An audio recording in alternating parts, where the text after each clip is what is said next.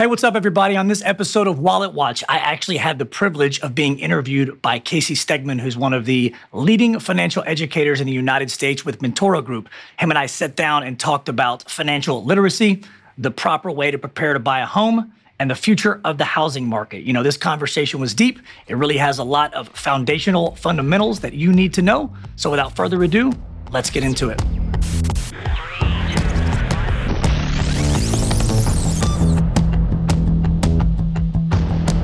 Hello, everyone, and welcome to the inaugural edition of The Bullpen, a special video podcast series hosted by Mentoro, where we interview various thought leaders across the areas of personal finance. My name is Casey Stegman. I am Senior Vice President and one of the founding members of Mentoro.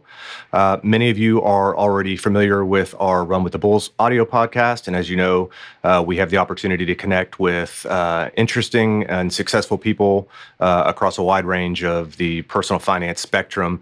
And from time to time, we come across special guests who are particularly expert in a certain field or just interesting people in general. And so we created this video podcast series so that we could take a deeper dive and in terms of giving our members tips and useful information that may benefit them in their financial journey. So today is one of those days, and I am pleased to be joined by the Dallas mortgage man, Brian McCauley. Brian is with Fairway Mortgage and is one of the top producers in the DFW area. He was recently named D Magazine's Best Mortgage Professional in Dallas, which is obviously quite an honor. And also in 2018, he was one of the top 1% of mortgage originators in America. So quite the list of accolades. Trust me, there are many more. I could go on and on. But in addition to that, Brian happens to be a very close personal friend of mine, somebody who I've known for a long time. So Brian, privileged to have you on today. Thanks for joining us. I know you're a busy guy, so I really appreciate you taking a few minutes with us today. Thanks for having me on, man. I'm excited to chat with you and break things down and try to give your audience as much as we can. Great. So before we get into questions, just give our audience a little background, who you are, where you grew up, what elite education of higher learning you attended, and just really how you got in the mortgage business and maybe your career path to get there. Yeah, appreciate that, man. So originally from Dallas, Texas, from the Lake Highlands area, went to college at Texas Tech. I've been in the mortgage space. This is my 18th year. So started out as a singular loan officer, worked my way up to a producing branch manager. We've got about 25 teammates, both in Dallas and Lubbock. It's all I've ever done. It's all I kind of know. So, you know, I love the mortgage space for a few reasons. One, I still fundamentally believe in the American dream. I love the fact of homeownership. I think it's great for people on multiple levels. Two, it's a nice pathway to help people understand how to create wealth. And so there's just so many things with that homeownership path that I enjoy sharing with other folks. And, you know, again, year 18, still learning, still growing, still having fun, still helping a lot of families. Still think I got another 18 to go. I bet you do. I have no doubt about that. So many of our members at Mentoro are either renting currently or considering buying their first home. We discussed the importance of saving cash and interest rates and such. But what other advice could you give those folks who are looking to potentially buy their first home? Yeah. Financially, I would tell people, run a personal budget. I'm shocked these days how many people don't pay attention to their financial position. Budgets are easy to do. How much do you make? How much do you save? How much do you give? What are your debts? What's your plan for retirement? All that. So that's the first part, is getting the mindset of becoming a homeowner is great, but you got to get your finances in order so you won't have any hardships down the road. Second thing is, when the time comes, the two most important people that'll be your best friends is a realtor and a mortgage advisor. Realtors are great. They're experts in the area. They know the state of the market, the pace of what's going on, more importantly, specifics about the community, the house. And so you got to find a good right-hand guy or girl. Start with a realtor. Find somebody that you trust. Normally that comes from a referral, somebody that has used that realtor before in the past. And then, of course, if you're not paying cash for a house, you need to get a home loan. You got to find yourself a good mortgage advisor to help coach you through all the strategies and the details, what loan products are best for you, and kind of how to navigate everything from start to finish. So those would be the three things I would give people as a starter. Okay. So I guess sort of along those lines, what sorts of guidelines should a borrower consider when they're trying to figure out how much home can I afford? If they're just in that first step and they don't really know even a ballpark of what they can afford, what are some rules of thumb you guys use? So, I mean, there are bank rules and there are personal rules, right? So the bank rule says, hey, we don't really want your housing payment more than about 30% of your overall income. We don't want your total debt more than about 45 or 50. So that's easy math to do depending upon, you know your own income and your debts and stuff here and there. Sometimes I tell people, just because the bank will give you a pre-approval doesn't mean you should. If they give you more muscle than you're comfortable having, don't do it, right? I would always start and kind of reverse engineer and say, where are you comfortable monthly as your payment? And then what I would do is just kind of structure the purchase price, the down payment, everything on the house based off that piece. The other piece I tell people is, when you're looking at buying a house, don't just get hyper focused on the mortgage payment. What are your other debts, right? Sometimes people's other debts can sink them or put them in a worse position than the mortgage payment itself. And so pay attention to all your other debts. Banks and personal kind of a recommendation would be making sure people have a survival fund. I think so many people get into houses and they're living check to check and they don't have any money. You got to have at least, probably 6 months of what your survival number is. And so what I mean by that, if it costs you $4,000 a month for, your mortgage and groceries and things like that, you need to have 6 months available, about 25 grand. So there are a couple things outside of the debt that I want to make sure people understand. Mortgage qualifications, but what I call, the financial literacy piece of all your other stuff affects your ability to pay the home as well. So pay attention to that also when you're looking at getting qualified. Okay, great. Very helpful. So many of our viewers today have gone through the mortgage process. Many have not. When presented with options, an ARM versus a fixed rate, help our viewers understand, what does that mean? What are the differences between an ARM, maybe the benefits, the drawbacks to a traditional fixed rate mortgage? Yeah. So for the people that are looking for a mortgage, the takeaway on that is every mortgage needs to be tailored to the specific needs of the individual.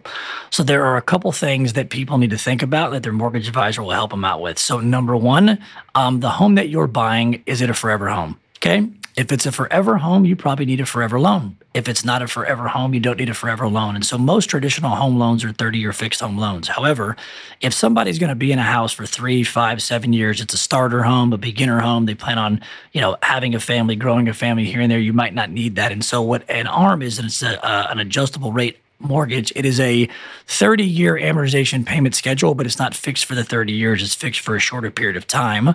The benefit to that is the interest rates are cheaper. So they may get about 0.5% better on the interest rate, but it's only fixed for a short period of time. The reward is a cheaper rate with a cheaper payment. The risk is when that fixed period of time is up, that interest rate can start to adjust.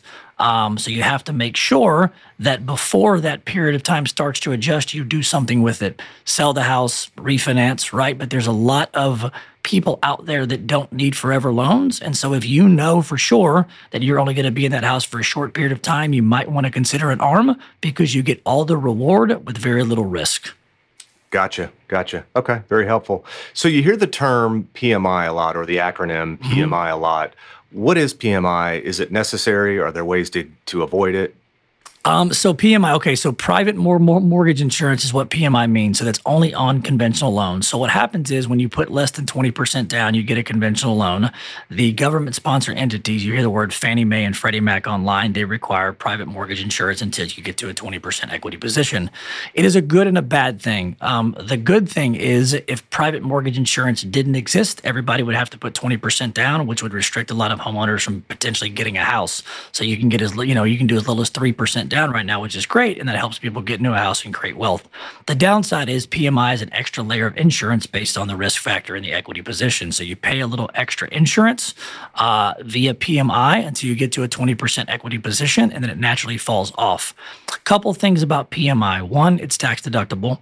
Two, there are two ways to get to a 20% equity position on a house, either through natural payment schedules or right now through appreciation on a home. So if you buy a house and put 5% down and the natural payment schedule doesn't fall off for 7 years, that's when it's going to fall off. But, if your house appreciates 10, 15% in the next 2 years, that PMI will automatically fall off based on the natural appreciation. So it's a great thing because it helps people get in houses with less than 20% down. It adds a little bit of extra layer protection on the payment and the cost piece. But, even though it costs a little extra, it's much cheaper than putting 20% down. Yeah, I would say net, very positive thing. Okay, because there's can be a negative connotation to PMI probably because it's you're paying it, and not receiving much tangible benefit, but there is a lot of benefit to PMI. Sounds like a good thing.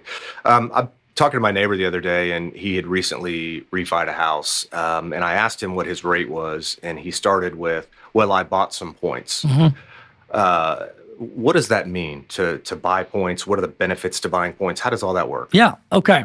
So for the people listening out there, everybody always think, hey, I'm going to buy a house. What's my interest rate? So there are three different styles of rates. I'll keep this as simple as I can. So there's a natural rate. So a natural rate is what somebody actually qualifies for. Hey, I qualify for a 5% interest rate. And you've got two alternatives to those rates. You have a premium rate and a discount rate. So a premium rate means if you qualify for a 5% and you elect to say, hey, I want to take a 5.5% rate, there's premium in there. So what happens is the bank will actually give you money towards your closing costs and cash to close in the finish line. That's normally designed for somebody, let's say if they've got $30,000 to their name and they've got to do $20,000 cash to close, and they're like, I don't want to spend all my money. Instead of taking a 5% rate, they could take a 5.5% rate, and the bank would give them a $5,000 credit at the closing table. And so what would happen is, opposed to bringing $20,000 cash to close, now they would only bring 15. So yes, the rate might be a little higher and the payment might be a little higher by $50, but they get to save $5,000.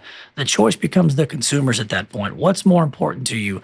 Payment or cash flow? That's a premium piece.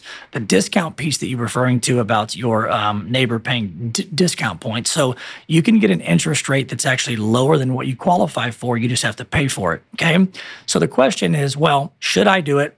How much does it cost, and is it worth it? That's where you get into the fundamentals of the break even. So, hey, if I have a 5% interest rate, but I want to get a 4.5% interest rate, and it cost me $3,000 to go from 5 to 4.5, and the difference is $300 a month in the payment, then obviously you take the cost, which is the $3,000, you divide it by the savings, $300, and that equals 10. 10, that means 10 months. That's a break even point. So the logic is, if you're going to be in the house for 10 months or longer, do it, because you're going to start winning the game on month 11. If you're not going to be in the house longer than the break-even point, don't do it, because you're going to lose money for the total cost. So I tell people, interest rates are really just bragging rights around a barbecue grill. You have to look at the total cost overall. And so discount points are a good thing as long as you understand how much it costs, what the savings are. But the biggest component on that is, what's the break-even point? If it takes you 5, 6, 7 years, it's probably not a good fit, because you're trading dollars up front to save dimes. And I think there's probably a higher and better use for that money, but it is available for those that fit that model and are going to be in the house long term. Gotcha. Okay. So switching gears a bit, it's been in the news a lot lately that the Fed has recently increased rates. In all likelihood, they're going to continue to rise, at least in the near term. Can you talk a little bit about the rise and fall of the federal funds rate, how that impacts mortgage rates, and maybe just the housing market in general? Yeah, so, Feds are continuing to raise rates. I think they'll do it 2 or 3 more times for the end of the year. They're just trying to get their hands around inflation and slow this thing down as much as they can. So those Fed rates are actually not directly tied to home loan rates. They're not binary. They're short-term rates. So they're things like credit cards and auto loans and things like that. The mortgage rates are more tied to the bond market, but they still follow in the same footsteps and the same pattern as they start to trend up. Things are just getting more expensive, and the way that they do that is they want to offset that by indirectly discouraging people to spend and borrow money. So it's slowing down everything and making everything more expensive. So the more expensive that it gets, the less inclined the consumer is to spend. And so they're trying to get their hands around it to slow that piece down, right? So it's trending in that direction. It's going to stay that way for a while. Again, it's a temporary thing because they can't keep it there forever. If they keep it there forever, no one will spend money. If people don't spend money, then there's no growth, there's no investment opportunities, and it will come to too much of a recession and recede too much to where they'll have to change gears. That's going to happen. I think some of that could be based on where GDP is in the future. Some of it could be on midterm elections. We shall see. But at some point, they can't keep raising it on everybody. No one will spend. And so it'll slow things down too much overall. And then they usually reverse the engines, which is change the tax law and start bringing things back down. So it's a temporary thing. I wouldn't be too concerned. I think you'll probably see some reversing in the next probably 12 to 24 months. We'll just have to see where things trend in the meantime. I think it's interesting that people our age, maybe slightly younger, go back and forth over 0.5% or a quarter or a point when our parents looked at 18% interest, and they look at us and go, hey, whatever they are right now, I don't know what they are, 4 or 5%. Yeah. Relatively, historically speaking, are still relatively low. So, okay. So just in terms of a couple of questions that you would suggest that our members, if they're looking for a mortgage professional, what are maybe some of the questions that they should ask a professional like yourself as they're going through the process? What do they need to be looking for? Yeah, I mean, obviously, if you're looking for a good mortgage advisor to start the process with, the first thing you want to do is lean into somebody that that's gotten a home loan, that had a great success story, and start there. And then once you find that guy or girl, I think the starting point is, hey, am I ready to buy a house? What are the suggestions as a mortgage advisor you would give me outside of finding a beautiful house in a neighborhood in there from a financial standpoint, right? Making sure and looking at the debt to income, that they're not overstretched everywhere, just not on the house. Again, I think that's a big thing. Back to your point, where people are concerned about a 0.5% interest rate, it's $50 in the payment, and meanwhile they're spending $100 at Mi Casino on a Friday night.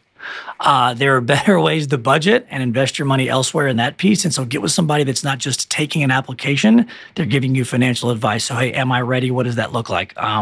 Also make sure that they've got, again, some extra money in the bank just for a rainy day. Things happen. The last thing you want as a homeowner is a hardship that puts you from check to check in a financial tough position.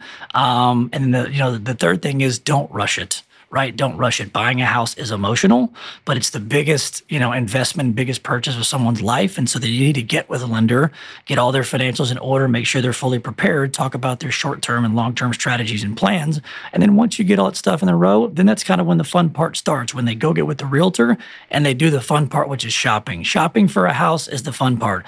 Getting your credit reviewed, looking at all your tax returns is not, but it's an important piece and it needs to be done up front. One, to pre-approve the right way, but two, set good expectations with the client and with the potential borrower, because a lot of times they're running online calculators or using, a Zillow or a Redfin, and it's inaccurate. So it can also skew the data and the expectations for the buyer and the borrower in the beginning. So these are things they need to go through in the beginning of the process with a mortgage advisor to make sure that they've got clear expectations, but that they're set up for success. So when they go start that home buying journey, they're truly ready.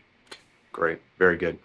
Final question. I read an interview you did with Maxim recently discussing how homeownership can lead to financial freedom. Very interesting article. Can you elaborate on what you mean by that and how homeownership can lead to financial freedom? Yeah. So, I'm a data guy, so I like to talk about data, right? So there's a lot of things that people can buy in life, and most of them go down in value. Homes go up in value historically over a period of time. Right now, things are skyrocketing. It's in a great position. So helping people create wealth and financial freedom through home ownership is a wonderful avenue for people to get started, especially when a lot of people don't have any money. I mean, if people don't have 50 grand or 100 grand to stick in the stock market and let it compound for 20 years, they might have money to, potentially get a down payment on the house to start. And so that natural appreciation rate in Texas is 4%. Obviously, it's a lot more than that recently. There's been some people that they made 20, 30, 40%. But what happens is, you get into a place and you buy a house and your house naturally appreciates at 4% a year. So you buy a $500,000 house, it appreciates at 4% a year. That's 20 grand a year. You stay there for 5 years, you're naturally going to pick up 100 grand just off the appreciation of the house. So when you're able to compound numbers like that and create that kind of wealth, it's such a huge, big jumpstart because, as human beings, we can only work so much, earn so much, save so much. But homeownership with the appreciation rate can let somebody get a $50,000 or $100,000 head start, and that way they can take that money when they sell the house and figure out which direction they want to go with it. Again, sometimes that's rolling it into a new home and buying a bigger one. Sometimes that's clearing out bad debt. Sometimes that's investing in the market. But it's a very old school, traditional, tried and true way to help people create wealth through home ownership. Brian, thank you so much for joining us today. Very interesting conversation. No doubt our members will take a lot of good information from this. So tell our listeners how they can find you if they are interested in just have a few questions or maybe potentially looking to find a mortgage professional. Yeah, man, I appreciate you guys having me on. Very, very helpful. If guys are looking to get, financial advice, pre-approval, just have a conversation about your position. Best course of action is probably go to the website, dallasmortgagenews.com. If you're on social, you can follow me. Handle is at Dallas Mortgage Man. I am everywhere. So anything you need, feel free to reach out. We're always here for you. Dallas Mortgage Man. Thanks, Brian. Thanks.